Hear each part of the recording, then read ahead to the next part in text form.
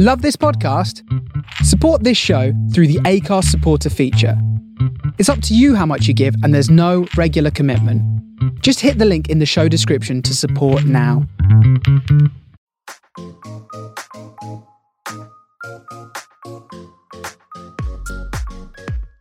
Welcome to the Relatable Podcast, a safe space for open and honest conversations created for Black people.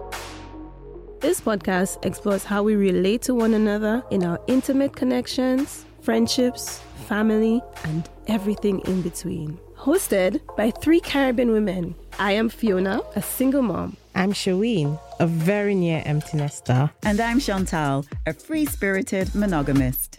Relatable, because a shared journey brings hope. Hello, everyone. How are you doing? It's the Relatable crew, and we are back with, I think it's the 4th episode of the series of Yo Mama. That's right. That's correct. Yep. Is it? Okay. Yep. Right. Mm-hmm. And we are so excited today. We've been laughing and a little bit of fretting because we actually have our first guest. We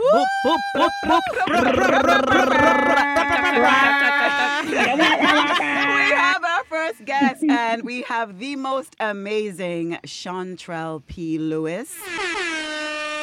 How are we going to top with that? Us. I listen. I don't know. Michelle Obama? Like, I think so. I think so. I don't know. Michelle only scraping. Just about. I'm not even gonna go there. But it's absolutely, we are giggly, we are hyped. But guys, seriously, welcome to Relatable. Fiona, how was your week? I don't know. It kind of went and I can't remember. Good. Did some good research and a lot of growth with New York Caribbean, which I'm happy with. Mm-hmm. And then New York Caribbean also experienced an irate call from a white woman in Ireland. But it's okay. You know what? That comes with the territory when you put yourself out there where you're not going to get all good experiences all the time, and you learn. That's how you learn. Sometimes it has to be uncomfortable.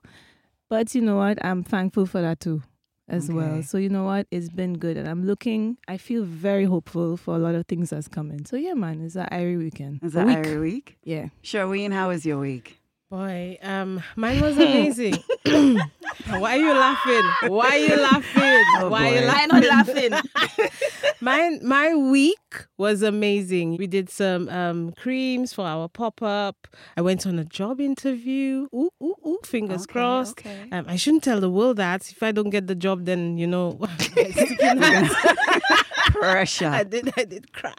But yeah, it was good. I saw an old friend I've not visited in a long time, and the weekend was the icing on the cake. Well, okay. Well, we don't want to talk about the weekend, but yeah, let's just say the weekend going good. Oh, okay then. How was yours, Chantal? How was my week? We're always trying to be transparent here. Mm-hmm. My week wasn't that great. Mm-hmm. I experienced something on my 9-to-5 job, which y'all know I love, and it has nothing to do with my employer. It was an unfortunate incident with an external supplier, vendor, partner that really it knocked me off my feet.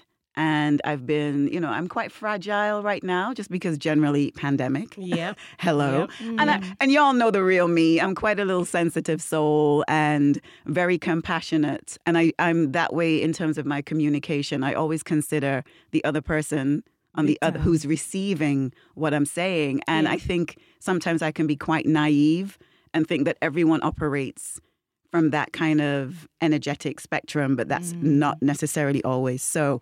And so unfortunately, I received some words that were not so kind. But, being the heart-centered employer that I work for, they were so supportive of me.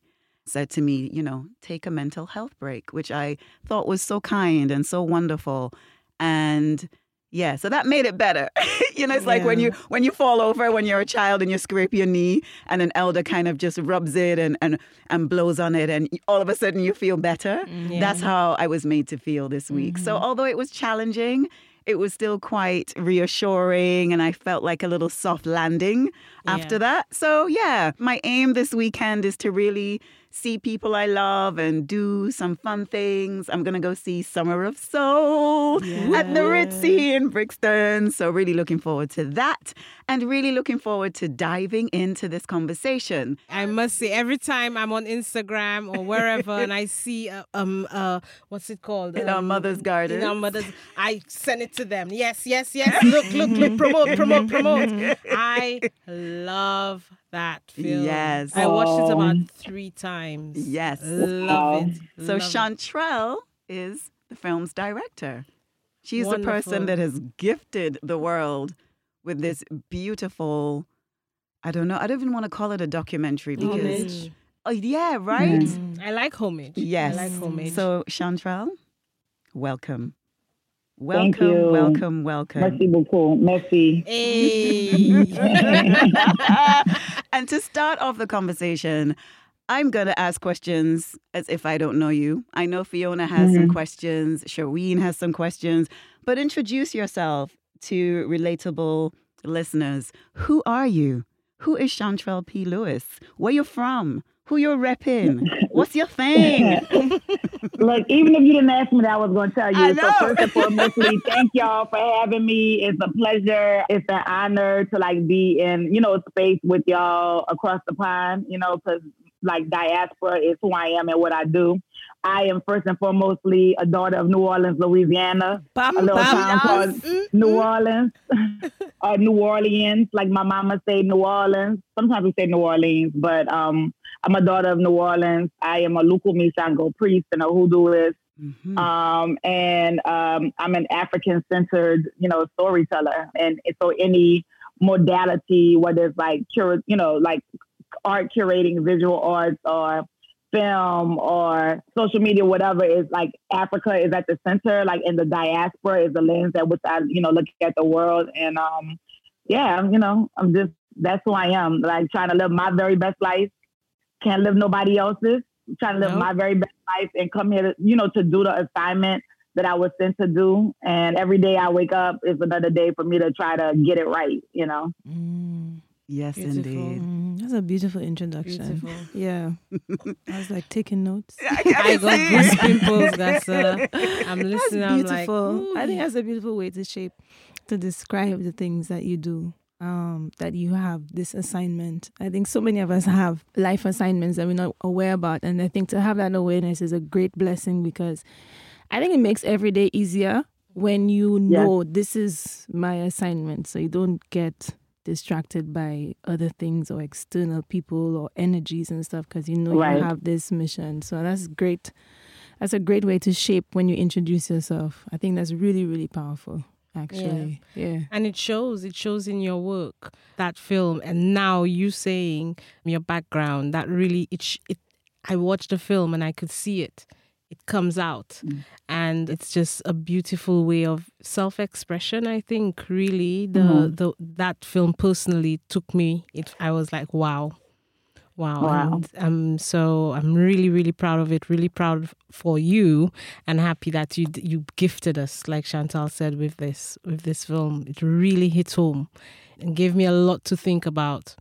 That's the thing. It's beautiful for me to hear that, because when I made the film, of course, I'm partially telling my story, but if Black women in the UK, if Black women in the Caribbean, if Black women in Brazil, if Black women in South Africa could not see themselves in that film, then it would have felt like a failure to me, And so even it was imperative that, because I have such a strong accent, and, it's I always kind of say I can't really commit certain crimes, because people, even if they haven't heard me in years, people I went to Howard with, folks are they'll know me because of my voice and my accent. And, so many times we have to shrink ourselves as Black people, as Black women.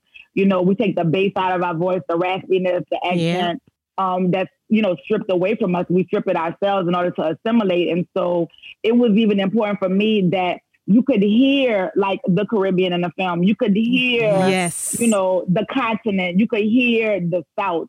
And so I just kept thinking about what about other Black women outside of the U.S.? like, will they be able to see themselves? Will they be able to hear themselves? Will they be able to relatable? So that was really important for me. It was like critical for me. So to hear y'all saying that lets me know, okay, I did something right. Yeah, you I did. accomplished my mission. You definitely did. We felt included, and it's not very often that happens when there is content created from a Black American perspective, because although I am of the Caribbean, I am of Africa, and I happened to be born in England, I do look at the Black story, the Black woman story, as my story, and because a lot of us grew up on Black American cable, we often felt excluded from that. And you very tenderly made sure that we were included, that we were heard and seen and represented. When I heard Desiree speak and the way... Oh, my goodness. She was amazing. She was amazing. Honestly, it was like, It's like the small things are big things. Yes. Exactly. Yeah. Exactly. Yeah, they really, really are. And of course, that's not to say that there weren't other women that we related to and resonated with, because for sure there definitely were. There were stories that just hit like, yes, I understand. Yeah, I think what was so great about the film is that we didn't just relate to the Caribbean woman there, or I don't think African women only related to the women of African parents or African straight born there. It's like, okay, I only relate to that person. Like a lot of when we're talking about the mothers that we related to or the stories of motherhood that we related to in that film, it wasn't the cut and paste, I relate to Desiree because she come from where we come from. Antigua, It wasn't like that. And I think that's what made the film so powerful. And I think it was just like a collective voice of our experiences all in one. And it was just done so tenderly. And I think that was one of the things I enjoyed the most, is that I related to someone who was not from somewhere where I was from, but then I still felt included in the entirety of the conversation. That's what it was for me. Yeah. Very much so. So, Shantrelle, what I think we would all love to know is what drew you to wanting to tell this particular story, because you are a magnificent storyteller and have done so in so many ways over the years. But this particular story seemed quite personal. And so what made you, what was the moment where you're like, I'm going to do this film and it's going to be about relationships with mothers and mothering, and I'm going to ensure that it is a diasporic perspective and not just centralized on the Black American experience? So when I first, as you know, my work has been centered around Black masculinity for much of my career, as a curator. And that's why I feel comfortable, I've done lots of work around Black women and the divine feminine, and even the divine feminine African spiritual traditions, and sex crimes against Black girls, like survivor stories. So I've done that work. That's a part of who I am. And so my work has been centered around myself, and not like myself as in like the ego, but like my experiences and understanding is a part of like our collective story. And then me telling my story is giving other people space to tell theirs. And so that's been my focus. And I've only recently started sharing that, honestly, it was in a reading that I had with my godfather that it came up. Like, my Orisha is Shango, who is the god of thunder and lightning, and Yoruba cosmology, who's very hyper masculine. And my godfather, my Oba, who is also like this very massive, he's like Shango in a flesh type, very commanding presence as a Black man who's also Jamaican. He will always tell me, like, when he has issues, a lot of people go to Shango, and he was like, I go to Shango's women. The women in Shango's like Yemiya, Oshun, Oya, like Oba. And so he was like, if you want to be a king, then you need to like deal with women because women are the kingmakers. Okay. All right. Okay. Nice. Hold up. Yes, we are. Into that. Hold up. Say that again, That's Shantrelle. big talk. Yeah. Pull up.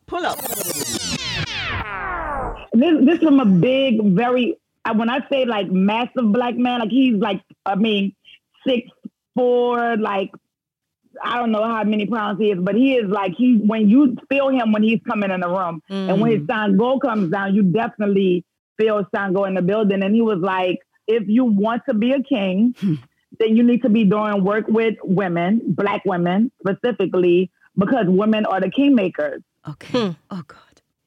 Listen. And it was there, full stop, that I understood that in this moment, what, a part of my mission is to unpack the stories of myself and my mother, of, us and our mothers, of the like matriarchal lineage, of the maternal lineage, of that energy, the generational traumas, all of the different things, the survival stories. Because that's what I was initially seeking, survival stories and strategies, and trying to figure out how do we take better care of ourselves. Yeah. So I didn't really go in. It wasn't really like, oh, I want to do this mother-daughter story. I definitely did not even want to include my story. That was like by default. And again, the whole project was very spirit-led because it was so many phases. Like the first phase, it was supposed to be like a short film that was going to be a part of a larger campaign around self-care. And so, when I started collecting these stories, they all were very similar in that they were great migration stories from the U.S. South, and a lot of them were rooted in trauma. And I'm like, I can't responsibly do poverty porn, right? And not to say that I'm not being dismissive of those stories, or I don't want to denigrate them, but I mean, it's just like we've repetitively heard, we know a particular type of narrative of Black people, of Black women, of Black families, whether in the U.S., the Caribbean, wherever, right? Yes. So that's very deeply rooted and connected to pain and trauma. And I was like, I can't do that responsibly. I never have. And so because joy as resistance has always also been, not always, but over the past like almost decade has been central and integral to my work as a cultural activist, right? And so I was like, so it's very U.S. focused, it's very U.S. American South, which is fine. There's nothing wrong with us telling a singular story. There's nothing wrong with honing in like that. But I just knew that for me in the work that I'm called to do, it could not be that. So that's when I was like, okay, it has to be the diaspora. I want older, I want younger, I want Latinx, I want Caribbean, I want first generation, I want all of these different, and not just Nigeria, continental Africa. You know what I mean? Like Sierra Leone, Equatorial Guinea, South Africa. And not just Jamaica, Caribbean. Thank you. What I mean? So, thank you. We appreciate that, again, these are all nuances that I'm thinking about and that were intentional, but it was like when I finally sat down during the pandemic, I'm about to say the storm, because like to me, the trauma of the pandemic is like Katrina. So I'm like, the storm, I'm like the pandemic.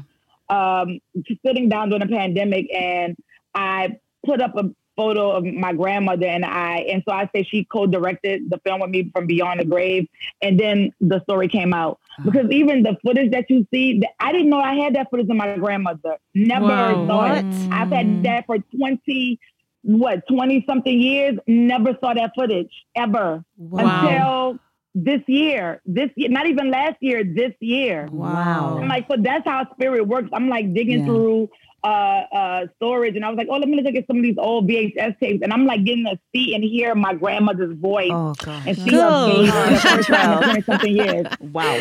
How that works? How? Wow.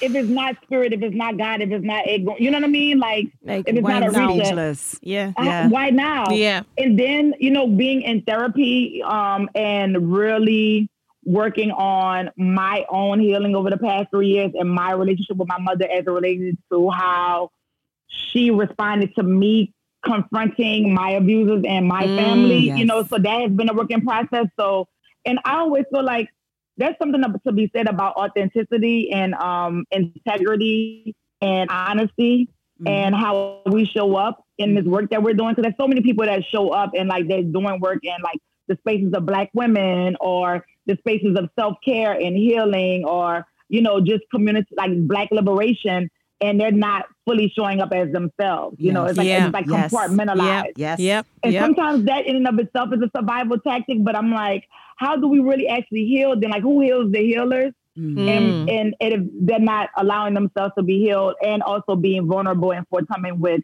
their own story. So like, that's also a part of my work, I understand. And it's also been a part of my healing journey. And so like, again, it was spirit-led. It wasn't something I like knew 3 years ago it was going to be this. It was like a lot of life happened, and it had something that had to come out of me because a portal needed to be open for all of us to really deep dive into our healing, into our stories, into calling the names of our ancestors right now in this moment in order for us to move forward collectively as a people.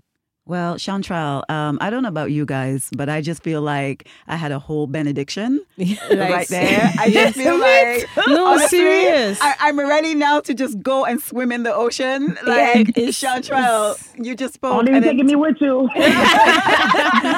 I feel like the three of us were just transfixed. Just like, oh, okay then, Shantrelle. No, it's everything she's saying. It makes so much sense because, like, us doing this, guys. You lot tell me I hold back a lot. These guys know me. I hold back a lot, and they're telling me, Sherwin, why are you holding back? Sometimes we're scared to be ourselves and to show our true selves. And I think now is the time to just say, you know what? Fuck it. Fuck it. Fuck it. Fuck it. Fuck it. Fuck them. Fuck them. Fuck all of them. And just be yourselves. No, seriously. And I am every flipping time we come here to record, I'm saying, you know what? Fuck it, Sherwin. Just let go. Just be yourself, because I think that is the best way to go. I have nothing to hide. And that film was so honest. It was so honest. I've sat there and I was like, in fact, I'll tell you about it in a while. But I call my kids. I'm like, oh, y'all come sit down. And I made it a thing. We had breakfast. We sat down and I said, you're going to watch this. You're going to watch this because you're going to learn something from it. And sorry, but I love it. I love the honesty. I love it. I believe that's the way to go. Be yourself. You know, the thing about the film was that it covered a lot of very difficult things, right? Very difficult topics. There was death, letting go. The talking about love is an act, is a verb, right? Yeah. And this in terms of communication, miscommunications, years of you thinking that your mother doesn't love you or your granny doesn't love you and all those things. But I don't know why. But in the same breath, the film felt very liberating. That's the thing. Even through all of those difficult conversations, it felt very liberating. And I think that kind of mirrors what you're saying, Sherwin. Because it's the truth. And the truth, as they say, will set you free. It's the truth. And as Shantrelle was just saying, this was created from a truly authentic place. It wasn't a convoluted, I'm going to sit down and I'm going to do this thing about mothers. I'm going to storyboard it. And this is how I want this scene to work. And this is how I want this scene to work. It didn't feel like that at all. Not at all. Not at all. And the way that it's resonated within the community is because you can feel that truth. You can feel that authenticity. You can feel the respect, the courage, the love, all of that, because it's coming from spirit. Right? And Shantrelle, I mean, I know I joked around and said, I felt like we just had a whole benediction. But I'm actually quite serious, because for me, that is the power of this film. And the timing is impeccable.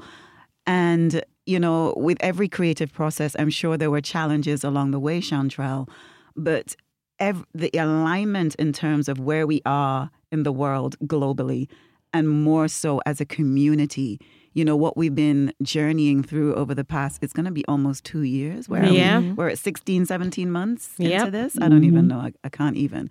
But everything that's been coming up, right? The uprisings, everything that's been coming up. And then amidst all that, there's this film. And we all had a collective moment to sit and to breathe and to feel loved. And that is what you've done with this film, Shantrelle. And I don't even know if you recognize that, or if as a filmmaker, you can fully understand.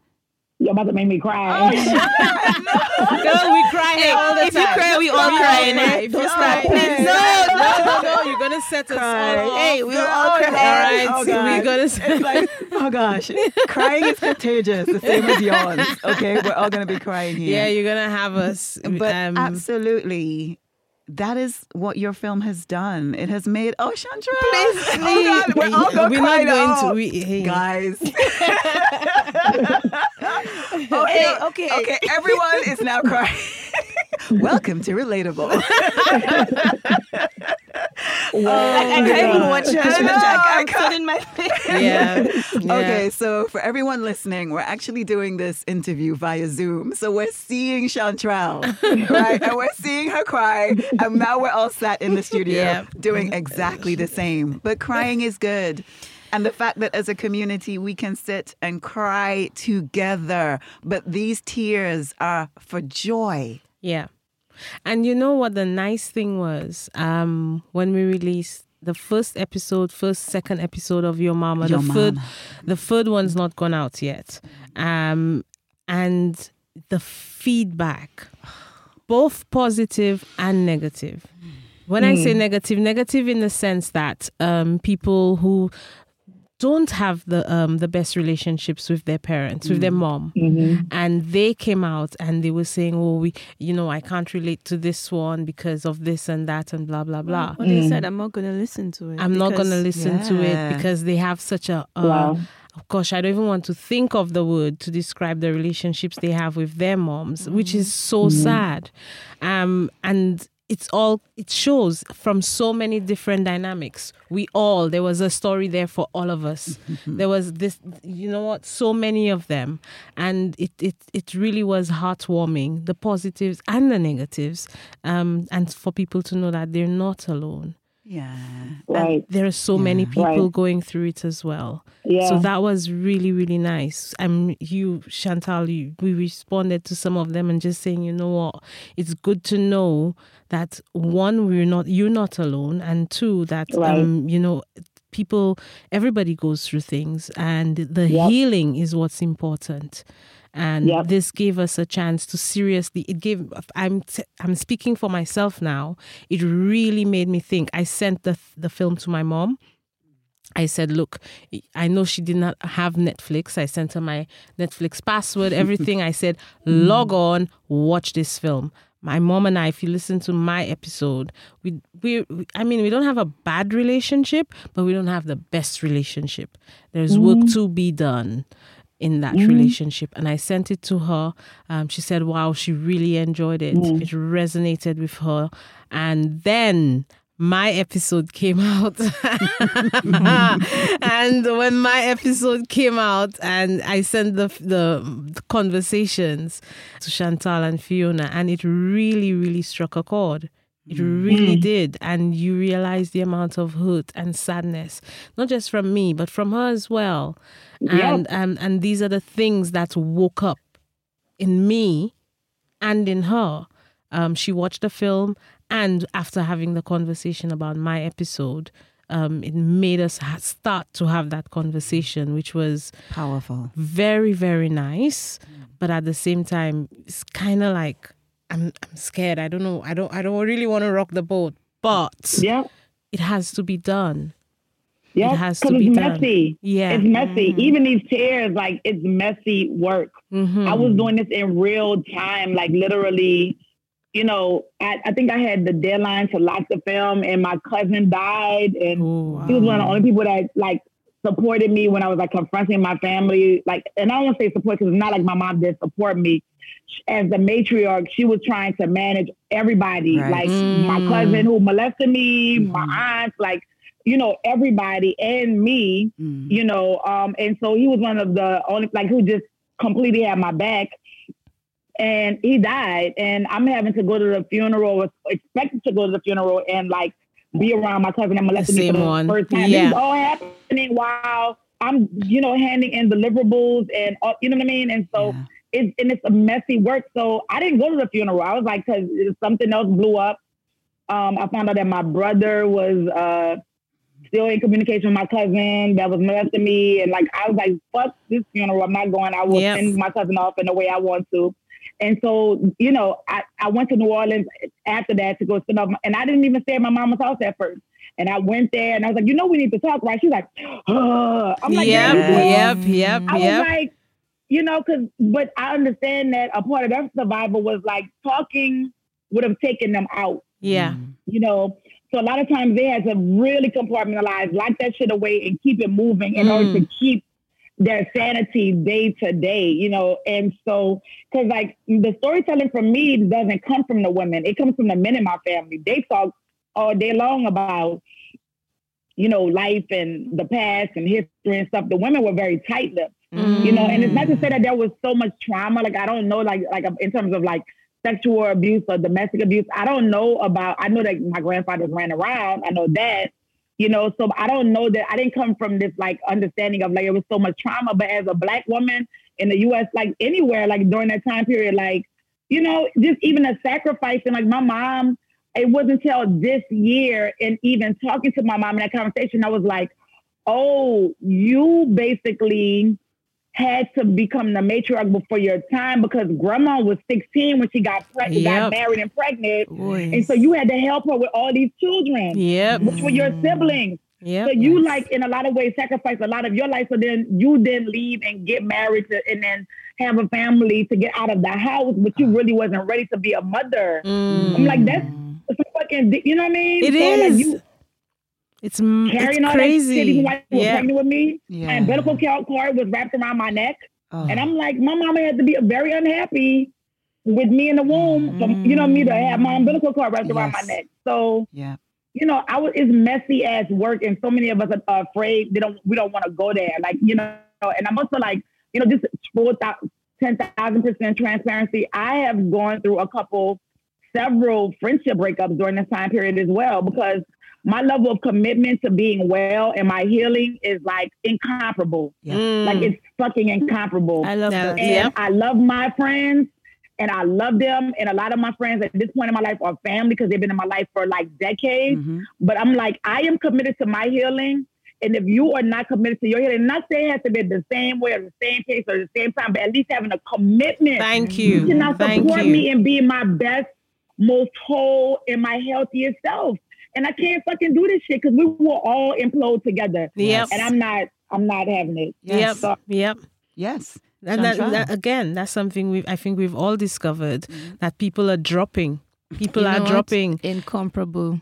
People are dropping because, your healing, our healing comes first. But you know what? I mean, the thing is we're not taught to work like that. No. You not your healing. Listen, you need to, just like Shantrelle, you're saying like your granny, your mom, and people who don't want to go there and don't want to talk about things. They don't want to go there, right? Because women, we are not supposed to, you're supposed to be managing everyone. So you're saying about how your mom was during when everything came out, right? And she was, not that she wasn't supporting you, but she had to be managing everyone else's feelings and their emotions and whatever. That's what we have been assigned to do. We are assigned to take care of everybody else but ourselves. So to say that my healing is something that is incomparable, not even for my friends, I'm not even going to negate from that for y'all. That's a big thing. It is. Yeah, it's you know, it's Eartha Kitt. Compromise for what? Exactly. Compromise for what? Yep. Okay? You are your number one. You have to be your number one. Yeah, but you're not supposed to, though. No, you're not supposed to mind children. No. Well, you know what? Fuck them, feed them, and mind children. And hush them off and stay in the corner. That's what you're supposed to do. And for those of us who dare to dive a little deeper and to get to know ourselves and to unpack all the shit and to excavate all the layers, we are then seen as the black sheep. Yeah. You know, I had a conversation with a beloved friend of mine yesterday. And she said, you know, I feel like the black sheep in the family. I'm being made fun of when I refer to my spirituality. I'm being made fun of when I say I don't want to live in the UK. I want to do things differently. I'm being made fun of when I refer to generational trauma. She's like, and I just feel so alone in my family. And I said to her, this is your birth family, but you have family outside of that. Exactly. Right? You have family outside of that. And the people for you will be the people for you. And those that fall along the way, they were just there for a time. And that's not, it's easy to say either. it. It's hard to go through it. It's hard to go through friendship breakups. When you grow up thinking friends are forever, but that's not always the case. There may be forever for that particular stage of your life. But then just like, my clothes that I have outgrown in the pandemic because donuts, you also outgrow friends and even family members. You guys know that there's a member of my family who very recently decided that he didn't like something that I shared on Instagram. He felt that I was speaking too much. And I said, it is my speaking that is healing me. Exactly. It is my speaking that is healing the next generations to come. If we don't speak, if we don't talk, if we don't share, then these things get passed on. And I have no intention of doing that. Yep. It stops here. It stops here. And I absolutely feel, Shantrelle, right, that your work, and not just your film, but your work in its entirety is most definitely a portal for healing. Dandelion, come now.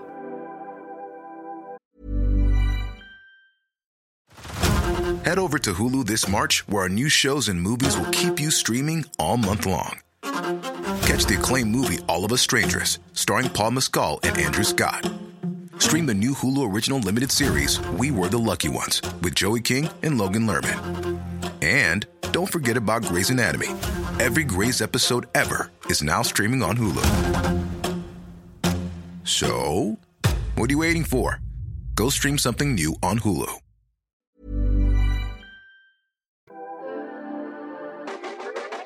So guys, coming up next is our session called Under the Mango Tree. I'm El Casimo Harris, a New Orleans-based writer, photographer, and visual artist. I'm coming to you from the 6th Ward, which is where I grew up, a place that I fell in love with for its second lines and black masking Indians and parks and plethora of trees where there's always a lot of birds. So I hope you'll enjoy this week's episode of Under the Mango Tree. Holla at your boy.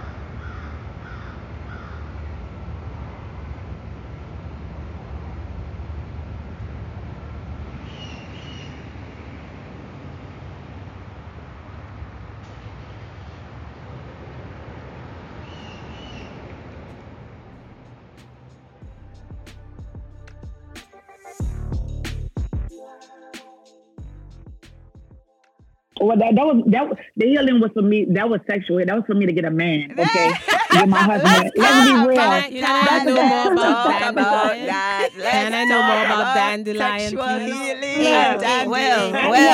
I said I wanted a black Brit, and he is black Brit technically. Listen, okay. I need to know more about Shantrelle, you dandelion. wanted a black British man? Why? Shantrelle. Oh, what? Shantrelle, that accent, that dandy, all that. But this you is know funny what's because he got funny? the most American accent of them all. Well, boy. Okay, so Shantrelle, tell us a little bit, because I've thrown out this whole dandelion, and there may be people listening who are just being introduced to your work through the film. So take us back a few years with your exploration of the dandelion amongst us and explain two people what a dandelion is, and outside from the sexual healing, and calling your husband. I did just say that. And calling your husband into your life. Hey, Tony. Tell us a bit about dandelion.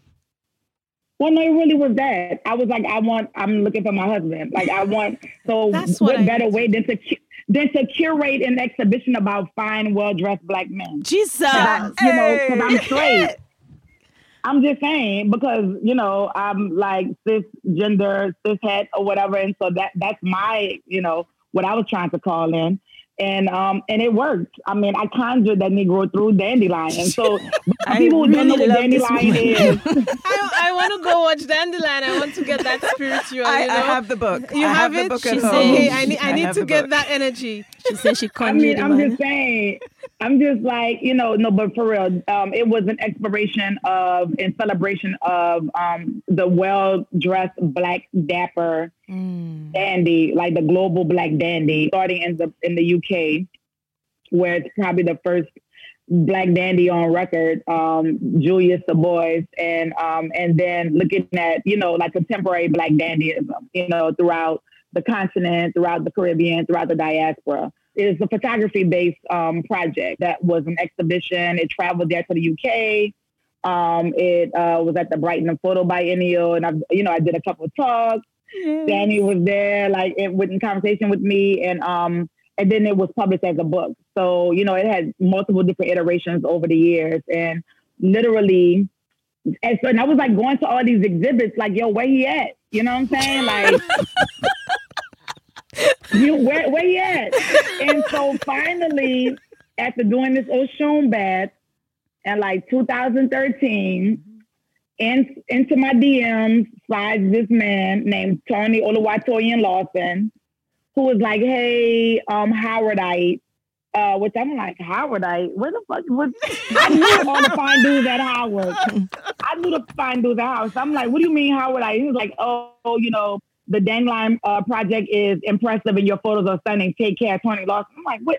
Okay. So, I'm looking at all his friends on Facebook. All of them are Nigerian, but his name is Tony Lawson. So I'm like, is this 419, like one of them Nigerian scams? I'm like, yo, I had to hit up my boy on Skype, YG, who I went to Howard, like, yo, this dude named Tony Lawson? He was like, yeah. He was like, we grew up together at Lagos. And I'm like, he was like, I was like, he went to Howard. He was like, he was in your class.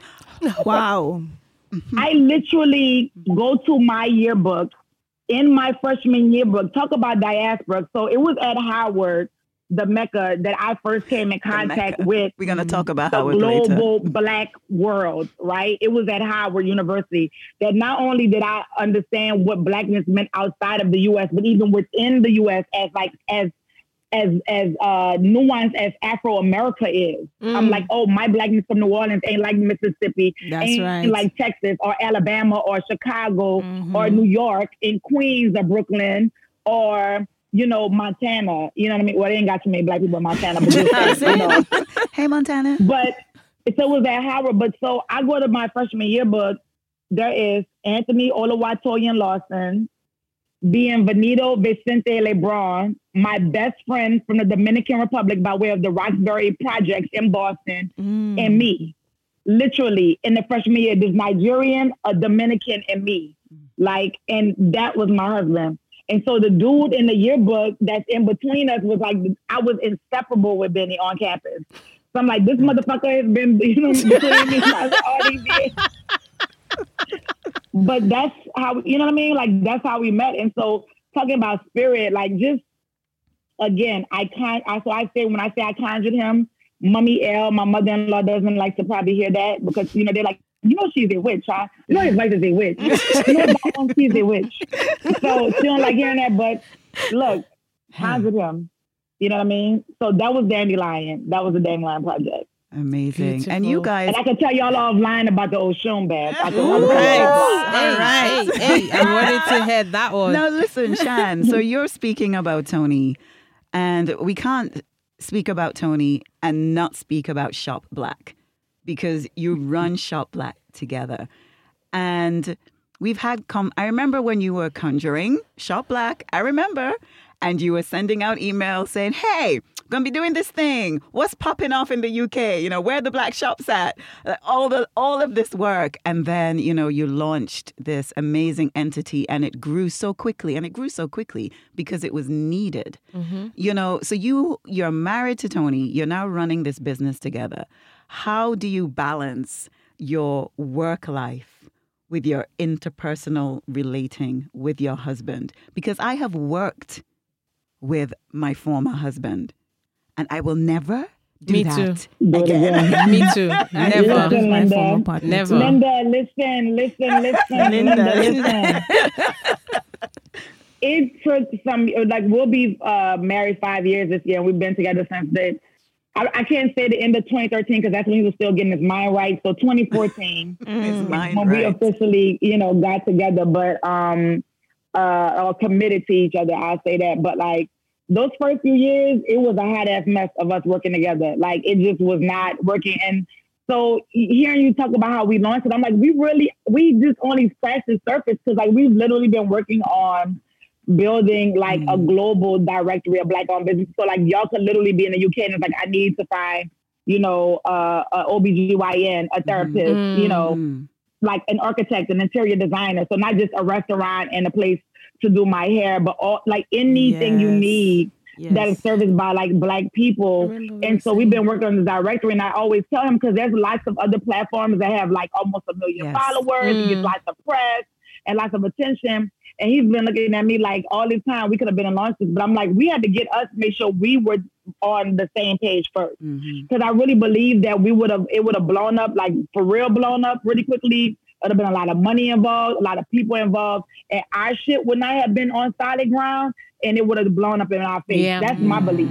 You know what I mean? And so I really think that it's per human design, I'm a manifesting generator. I don't know if y'all gotten on that yet, but I have to wait to the right time in my gut. My sacral chakra has to be tapped into knowing I have to listen to my gut and my instincts, which I've always done my whole life, which is what got me out of New Orleans. And also, I have to wait to respond to something and not rush things before their time. And so, in November, we will be launching a directory, but it was work because he had he's a Leo and he's a Nigerian. Say no. Okay. He's a man. And he's a man. So, you know what I'm saying? He had a certain idea about how things need to be done. I got a very strong personality about how things need to be done. And so, who's right when it's just the two of y'all? And who's going to acquiesce? So I think over the course of our relationship, over our partnership, it's everybody got a lane. You stay in your lane, I'm going to stay in my lane. That's how it works. And we just that's trust. So that's how we were able. And I think we'll be ready to really launch this thing into the world. Okay. Yeah. All right. So being, I think the only single person in the room right now. I'm single. Sherwin is not committed. You sure after this weekend? I mean, because it sounds like we had a party. Well, the party's still going on. But it's just, one of them situationships. Stuck in my throat. We're not going to put you on the spot this week, Sherry. We're going to try. It's okay. We're going to try to put you on the spot. Was in the girl business, boy. You know what? All of us ain't having the same weekend around here. Oh, definitely not. No, we are not. Definitely not. Okay. Yes. Even before the weekend. So, Shantrelle, we've kind of tapped into, obviously, your beautiful film, Dandelion, Shot Black. But before we actually wrap up this conversation, there's a few things I really want to, and I feel we may actually have to have you on again. Da-da-da. Yep. We just manifest. That's right. We're going to manifest. We're putting it out there. We're conjuring. But it will be in person. Yeah. Oh, that's our first live. Yes, it would be in person. Yes. In the Caribbean. Yes. Oh, yes, definitely. Definitely. Hello. Look. Okay. She's come closer. Yes, in the Caribbean. Yes, thank you. In the Caribbean. Yes. Okay. All right. Most definitely. You have clearly shown us, just through this conversation, how I'm struggling for the word, but how your spirituality has also informed your creative choices and pathways and openings. And I'm not even going to ask you how important that is to you, because we know how important that is to you. But in terms of the spirituality that you practice, you know, and there seems to be such a resurgence of Black people really, what's that word? Is it Sankova? Go back and fetch it. Yeah. Where we're looking at you're looking at your past. Our past. Yep, and so I find that there are a lot of Black people calling into their African spirituality and saying goodbye to, you know, what a lot of us were brought up in the church and not even just the church. Just Christianity. But just Christianity. Yeah. Just exactly. Christianity. So where do you feel that, you know, you made the shift into that, and how has it, because I've kind of seen some of your journey. I know it wasn't when we met, you were already researching and you were already very knowledgeable, but since then it has grown. How do you see how that has impacted how you create? Yeah, well, I left the church, and I'm glad you made a distinction, because it's a dogma of Christianity and what's the taught about turning the other cheek and forgiveness. That is at the root of our problems and oppression as a people in my belief system, right? Like I believe personally. And so the culture of the church, even the Catholicism, like I went to Mass last time I was home in New Orleans, like, because there's something about even the iconography of, I'm like, Catholicism kept Vodou and Santeria and Lukumi and Candomblé, all these traditions alive, right? And even the church, like Pentecostalism, also kept aspects of our spiritual expression alive as well. So it's the dogma of Christianity that's hyper problematic, and not necessarily the culture of it per se, unless it's like hyper homophobic and all that stuff, again, which is again about like Christianity and white people and white supremacy.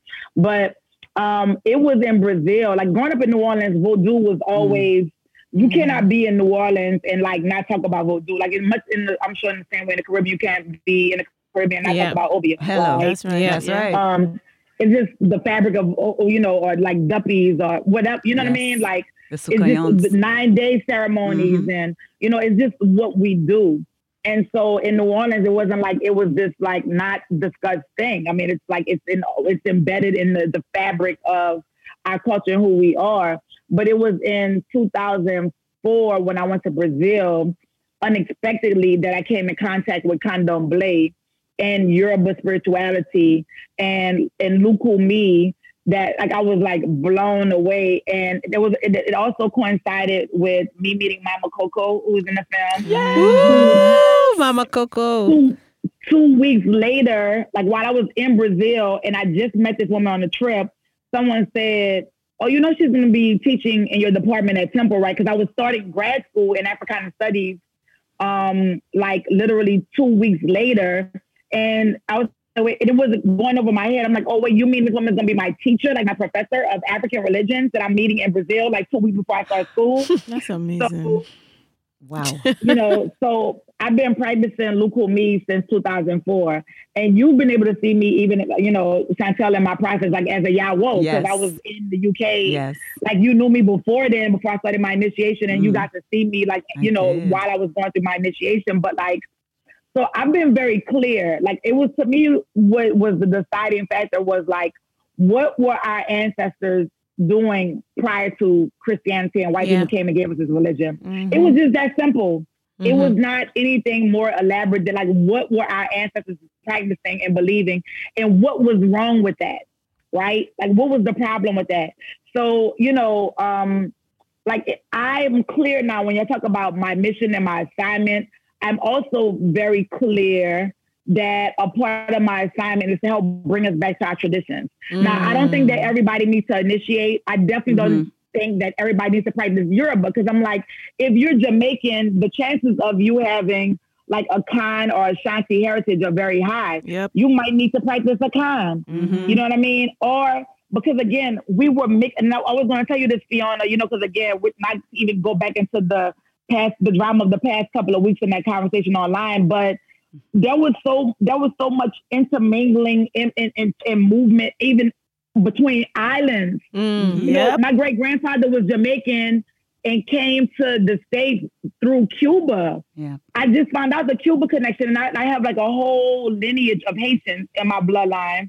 But I'm like, I just found out he came through Cuba, and so there was so many people that was like, you know, this person, that family was from this island, this person from that island. So it's like there's so much a mixture in us. It's like Vodou might actually be your route. You know what I mean? Or it might be Santeria, or it might be Ifa. But I'm clear that at the very least, we need to call out the names of our ancestors. At the very least, like ancestor reverence and veneration needs to be a part of our practice, because that, again, I say this maybe once before publicly on Clubhouse, that if you look at white people and their religions, but if you look at their actual, like their ethos and what they've done, a part of African spirituality is sacrifice, blood sacrifice, right? Chickens, goats, you know, whatever. Not whatever, but chickens and goats, you know, primarily, and these other animals that we believe that their ashe is what gives us health and like prolongs our life and our longevity. So on a very basic level, the power of blood, right? If you think about how many Black people have been sacrificed since, you know, the first Europeans touched down, you talk about power and blood sacrifice. Coupled with the calling of the names of their ancestors. Like, you know, Mama Coco said with your George Washington ass every other day, or your Winston Churchill, or whoever, any of these other white people's names, that in the names of our airports, the names of our schools, the names of our institutions, the names of the airports, the streets, all of that, we're constantly calling out the names of their ancestors. What kind of power does that give them? Exactly. Exactly. And please believe that they're practicing witchcraft behind closed doors. Of please course. believe that. For sure. With their like secret societies at Oxford and Harvard and Yale and all these other schools, and these people are empowered. So like, I'm like, how dare we not call out the names of our ancestors? Because it was in Bois Maine that those Haitians, in San Domingue, like sacrificed a boar and was like, bon Dieu, whatever, give us the power to be powerful over and victorious over our captors. Yes. Like, that wasn't for them, like, you know, just like holding a passive visual, you know what I mean? And so like, they've been fucking with Haiti. So like, even with the assassination, I've been quiet because I'm like, you know, just trying to understand like all of the ways they've been fucking with putting people in power. Yeah. You know what I mean? And then taking them out of power. Yes. And so like just disrupting stability on the island. Listen, since Haiti, the revolution. like Haiti, I feel like I have no place in talking about like the assassination, because Haiti's history is so tumultuous. I feel like I have to be from Haiti to fully understand all the different nuances of what's going on, because you heard so much stuff about the assassination. When you look at Haiti's history, because I was talking to my partner about it, and I'm like, in like the early 1900s, they went through 4 presidents in 6 years. Some were assassinated and some were exiled. And then, you know, it was like the Tonton Macoute, who killed almost 60,000 Haitians. And I mean, that is like an estimate. I mean, it is so... Haiti is such powerful soil, and Bois Caiman, you know, is one of the few documented extremely powerful catalysts to, you know, Haiti and everything. When you look at Macandal and all of that, I really agree about calling them people names. Yes. You know, every day we are calling these people all of these, and we're calling them, we're giving them power, we continuing their legacy. We're casting spells. We're helping them to cast spells. We are helping them cast spells. And people say, oh, but you don't think about it. But when you say you spell a word, you are casting. That's the whole point. Yes. You're spelling it. Yeah. 100%. 100. So I'm clear. I don't know if everybody else is, but I'm clear. And just the response to because Mama Coco was not, I wanted her in the film, but like she had some other stuff like happening when I filmed the second time. And so I shot her. That was the I didn't have a budget basically when I filmed Mama Coco. And considering that was like the least amount of budget that I had, and you know, it was during the pandemic, and like that's what resonated with people the most. and I knew, I had a feeling, and I knew, but I didn't know to the extent. Yeah. The extent that everybody is like Mama Coco, Queen Mother, Auntie, Mama, like a goddess, all of these different things. And I'm like, and she was the one that was like unlocking the keys to the portal for them to do this. You know what I mean? Work. And so it was very intentional. That was extremely intentional. And I'm clear. You know what I mean? I'm very clear. So that's me. That's my work. That's who I am. Yes. You know, that's what I'm striving to be. I'm not perfect by no means, you know, but you know, when I interviewed you know, Dr. Vega, who was actually my first godmother in the religion, in the tradition. And I interviewed her and I said, and who is also the woman, I have to say this always publicly too, who coined the term African diaspora. She coined the term African diaspora. And she started the Caribbean Cultural Center in New York because she read a letter when doing research. She read a letter from Arturo Schomburg, who y'all know is Puerto Rican, and he wrote a letter on behalf of Langston Hughes, who was going to Cuba to visit some other like scholars. And that is why she started the Caribbean Cultural Center, so that it could be this intersection, and then coined the term, like, because the Jewish community was using diaspora as related to them. So she was the first person to say, well, we are a diaspora too. Exactly. And so when I asked her, I said, you know, what do you want people to know, like, when it's all said and done about your work? And she said, you know what? I asked Catherine Dunham that, which I think is important to talk about ancestors when we look at her work in Haiti, right, and diaspora work. She said, I asked Catherine Dunham that the same thing, and she looked at me and she said, I tried. And so then Martha looked at me and said, I tried. And so I want to be able to say, like, years from now, I tried. You know what I mean? Like, I literally tried my very best. You know, every day that I woke up, I tried my best. So, you know, in contexts like this is important. It's critical to our work. What you all are doing is relatable. It's like, just know that whether the accolades come, and it will come or not, and who is co-signing or not, who is, like, there are young women, there are young men, there are non-binary folks that are listening to y'all and hearing y'all, and they know what's possible through your own experiences.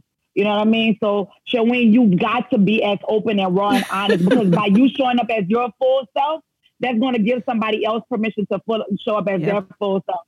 Beyond what you're doing with Know Your Caribbean, like all of the ways you're educating so many of us, you know what I mean? Like in using a platform that's not like bougie and inaccessible and just strictly academic, but that is like making it plain, like unfolding all of this information. Like, that is, we need that. It is so powerful. And that is why it's going to continue to grow. And like, you know, Stanley, like, you know, you like consistently have been like pushing the Caribbean, pushing like Black women, like pushing voices and storytelling. And now you tap into this healing space too.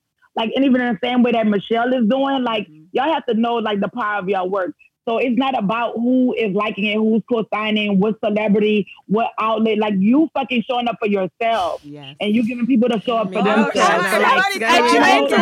am holding it in. Because I am holding it in. Really? So is this like...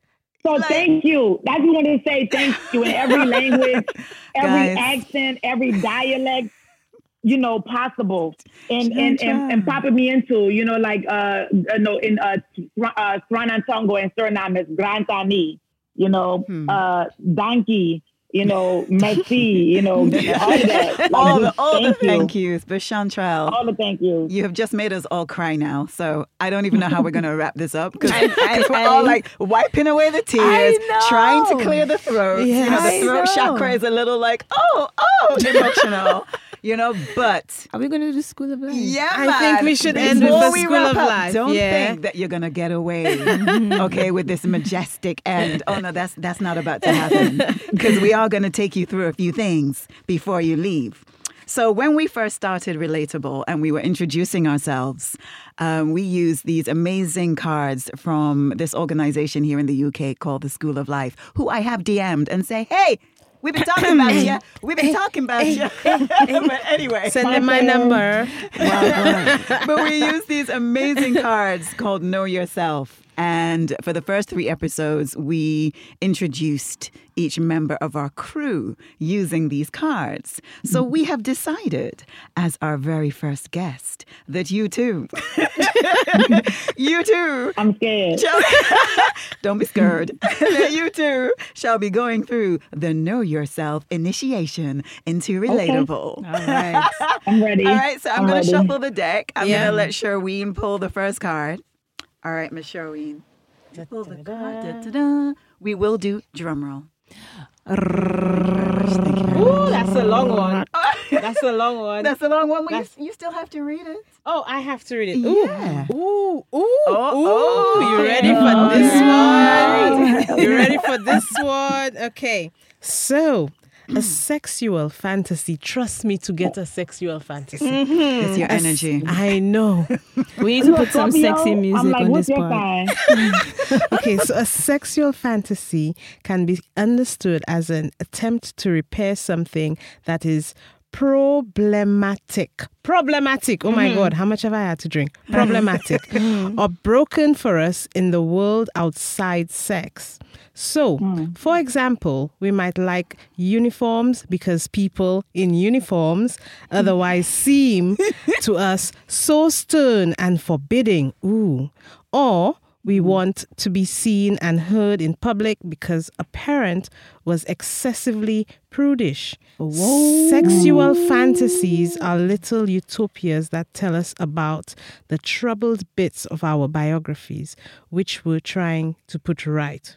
So, name 3 sexual scenarios that especially excite you. Now, Shantrelle, tell me, why is it I am pulling this card for you? Well, you conjured that. Oh my I God, conjured that. why? Are you a Scorpio? What's your sign? Sagittarius, baby. Oh, that's the next guess. Duh. Why? I should have said Scorpio or Sag. Damn. So you know what's funny? I talk a lot of shit, but I'm really approved. I'm like, I talk big shit, but I am really prudent. Unless I want the girls out when I'm like on the beach and I'm like, Wow. 3, you know. 3. I know, Give three's us a one. lot. Okay, give us just one. Just one, Jan. Just one. Because 3 is a lot. A lot. A scenario. Men in uniforms. Do it for me, for sure. The outside thing. I told- Really? I feel told y'all that I was happily married, right? But yes. Hey, but that's you can Fantasize about your husband. You can definitely fantasize about your husband. Your You're supposed husband. to. Then is it a fantasy? For once, Shantrelle is speechless. Now We should put this is actually quite amazing. we should put the Jeopardy music on. Listen, I know. Look, I heard a door open upstairs too. Like somebody who's been in their room, like in our room for the whole time, is like ears perked up. I will say this. I could tell y'all offline, but I will say this. I will say this because I am a prude. Like I don't even want nobody seeing me. I don't even want to have sex and somebody could hear me. Like I'm not that person. We're not doing it at my sister-in-law's house. So Nicola, if you listen to this, please trust and believe we ain't never did nothing in Carl's office, okay? Because the Gemini and me be like, what if they have like a camera up in here? Like, yo, I'm the most quietest sex having this person you'll ever meet. Know that. If y'all ever have me visit your house, I'm probably not going to have sex in your guest bedroom or on the sofa. This is good to know. Just saying. No shade if you do. If you do it at my house, no shade. Just let me know if I could change the sheet. But I will say that, I was a virgin for a very long time. Mm-hmm. I was a virgin through high school. Mm-hmm. And I was a virgin even through college. And I went to Howard. And I hung around the football team and the Qs. And I was very boy crazy. So it's probably a good thing that I was a virgin for such a long time. And it was connected to my trauma, I would say that. But I would say if I had power, I would go back in time. There would be a lot of things that I would do differently. I would make up for a lot of lost time. Okay. I will make up for a lot of All right, we'll take it. Yeah, man. Say no more. Say no more. All right. lot Lots of lost time. I would say that. Fiona is now My selecting closing your line. second question. There we go. Okay. All right. So the back says, the standard line is that the second answer will be the inverse of the first. Uh-huh. In other words, that sex is generally compensation and relief for tensions of ordinary existence. No, okay. Okay.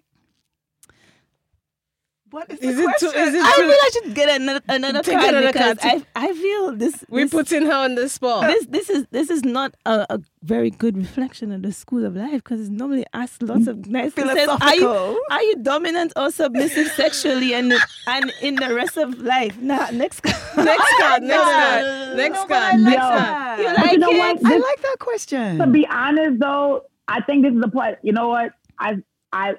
Believing that spirit leads a lot. I think this is a part of my own healing work. Okay. Okay. There we go. I'm gonna go with the flow. So what is that again? It says what? It says, are you dominant or submissive sexually and in the rest of life? I'm gonna let y'all guess. What y'all think? Well, I don't know. I think. Mm-hmm. I think I'm getting a more dominant vibe in the school, in life on a whole. But if I go from myself, and that's me putting a lot out there, I am more the submissive in sex. In sex, Oh. and but everything else, I am more dominant, and probably Dominate. that's why. But that's the vibe I'm getting from you. Interesting. If I was probably my most vulnerable self, I probably would be more submissive. But I'm actually more dominant. Like I like to initiate. Like I'm yeah. That's Okay. But I don't know if that comes from, again, like if I had to imagine myself like in a non-traumatized me, that might be completely different. I think it would be different. So, a part of my healing work, like, cause a lot of people didn't pick up on this. I'm gonna say this at the very end of the film when I talked about like taking this vagina kung fu class. Yeah. But Lord. oh, y'all watch the credits? Yes. Of course. It's like we read the book front to back. Come now. Okay, we're that kind of students. So, but that was definitely a part of, I didn't even finish the course, but it was just being able to take it. That was definitely a part of me, like getting back into my body. And so like now that's the next phase of my work is really getting back into my body and like being sexually free, in ways that I haven't been my whole life because I've been so, like guarded, because of my trauma or whatever. So like, and being a survivor. So, and me reclaiming my sexuality. That's why sometimes I tell my husband, like, look, don't worry about the fucking pool boy. Like, you're getting all of this, okay? Me wearing this like having the girls out, having my titties out. Trust me, I'm not thinking about the pool boy, okay? But this is the part of, my liberation. And beyond, to be real, I went to heathenism when I was like in my mid-20s. So, Okay. Okay, girl. Y'all like, okay. Girl. It's okay. Yeah. I like that. I would like to go to heathenism I myself. know. All right. So your final question. Oh, don't. I'm pulling. And let's see what happens. Okay. Go on. All right. All right. Oh, I might need my glasses. Hold on, because I'm blind without them. All right. So let's see what happens with the final question, Shantrelle. Oh, okay. We get so good at not saying what we feel and think. We need to surprise our minds into telling us what they're concerned with. Tease out your responses for indications of fears and desires. Okay, so without thinking at all, say the first thing that comes into your mind when you hear the following words. You ready? I don't know. Okay, so the first word, house. Mine, Skirt. short, Carrot. carrot, Carrot, yes. yuck, Wool. Jesus, Wow, Jesus. Yeah, because his hair was His like hair was wool. like Oh, wool. okay. Right, Okay. yes. Lock. Rasta. Film. Again, mine. Damn right. Damn right. Shoot. Film. There we go. Hey. I love it. Okay. So Shantrelle, before you run off, and our time with you has been exceptional. Yeah. Exceptional. I feel like I went to church, I feel blessed. I feel Yes. like, yes. but not Christian church. No. I What? went. No. I went no. to a spiritual Yeah, man. experience in the ocean, and I feel revived. Yep.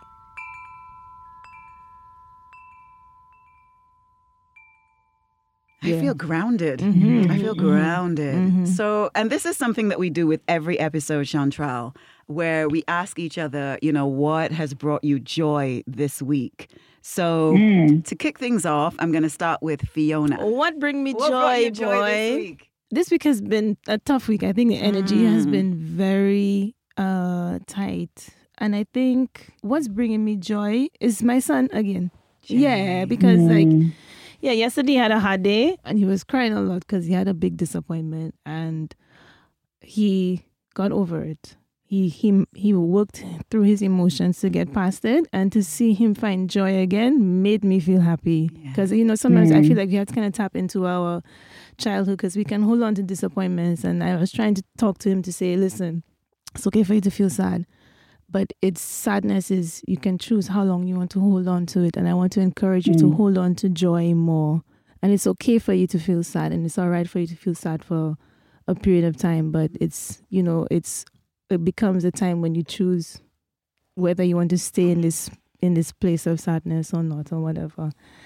And just for him I allowed him to be sad for a time, because a lot of times we tell our boys, don't cry, be a man, don't cry. I don't want to do him that. And to see him, because he's autistic, so, I'm always worried about his ability to manage his emotions in a big wide world, right? And to see him find joy on his own accord, I didn't have to sweeten him up with treats or this or bribes or whatever. Yeah. And for him to find joy within himself again, that made me feel very hopeful and happy. So, Oh, yeah. That's lovely. That's lovely. Sure. I'm almost scared. Listen. I'm almost scared to ask. No, it's fine. First of all, it's a good. Showing. Being honest. Showing. I'm being honest. You're going to be honest with us? I'm going to be very Okay. honest. Showing. What brought you joy this week? This week I went to see a friend of mine, a girlfriend. She calls herself my Polish sister. She calls herself, and we've been very close for a long period of time, since probably, I don't even know, 2010. Very close. We started businesses. She's my son's godmother, godparents, but she's Polish. And over the years, we've kind of, well, not over the years, but lately, we've kind of like drifted apart a bit. And this week I went to see her, and it was so nice and refreshing to see her and to see what she's done. And she's not, health-wise, she has a few problems. She just went through a divorce. So things are not the best. However, she's using her time now, she used the time throughout the pandemic, and to redo her house. So she created this oasis. That's what I could call it. Oasis at her home. She has the most beautiful garden, and she said, listen, Showin, I have a choice. I could sit here and be crying and be down, or I could use the time to make myself happy. There's nothing, I can't do anything. So she just redone her house, redone her garden, and you go in there and it's like, wow, you could just close your eyes and you're somewhere else. And it was so beautiful to go see her and to just, talk. We talked, we cried. She said how much she missed me. I miss her.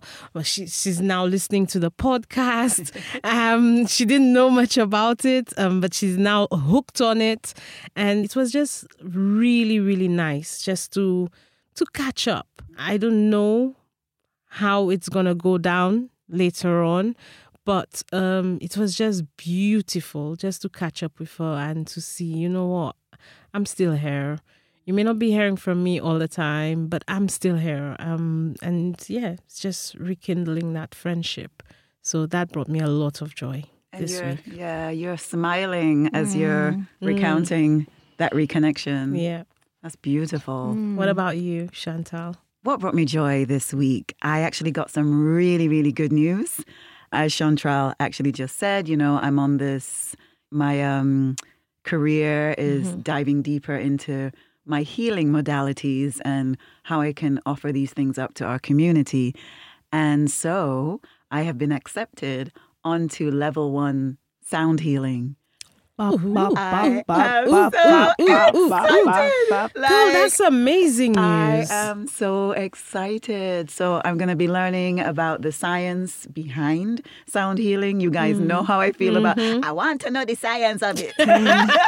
Like, how does it impact on this? And, and so I got accepted onto my level 1 sound healer course. Girl, congratulations. I'm going to be learning about the different notes of crystal bowls and singing bowls. Oh my God. I'm properly, guys, like I am gassed. Yeah, you should be. You should be. I'm so You excited. didn't tell me. I don't think you told me it was sound healing because literally this week I have been obsessively looking for Black sound healers because I'm like, I need to experience this. Yes. Look at God, yo. Yes. Well, so I start in August. Amazing. I actually start in August. First of all, my I'd like gosh. to say this is a perfect caveat for your journey because Exactly. your voice in itself is very healing, right? Yep. Yeah. I remember I forwarded this to the group, and because people keep talking about your voice, God. right? Yeah. Of the podcast, and a very close friend of mine, Johnny in New York, said, and I quote, Chantal's voice is very fucking soothing. Right?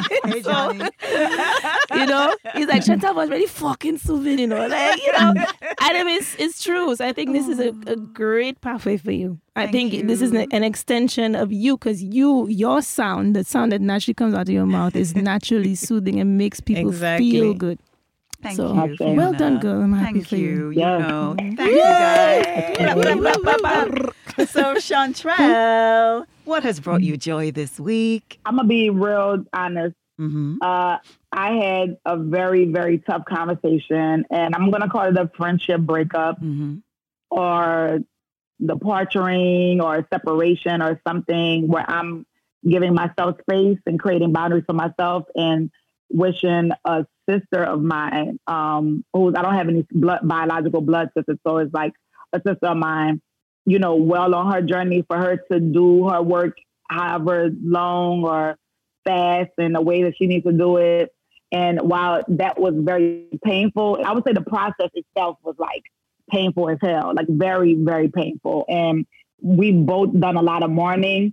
On the other side of that, I feel free as fuck. I cannot lie to you. Wow. Like, I feel a level of like, I didn't realize, because the way I love is like fully encompassing of my friends. I don't know how to be like, girl, that's some crazy ass shit you're doing, but I'm just gonna mind my business. Yeah. I don't know how to mind my business when it comes to my friends and the people that I love. Yes. So releasing her to like do her, in the ways that she needs to do her for herself, and allowing me then to fucking, do me in the ways that I need to do without that level of attachment and responsibility. And I'm just like, damn, y'all motherfuckers been letting me be this stressed for so long. Like, who knew it was gonna feel this good? Like, but I love her, and I hope that I don't know if she'll ever listen to this podcast, but I love her. I know that she loves me. I know that our love for each other is profound. It's just like some next, like other lifetime type shit. And I think we'll both feel a lot more free and less burden in us being able to let each other go, at least in this moment. So that has actually brought me, as painful as the process has been, it has brought me a lot of joy.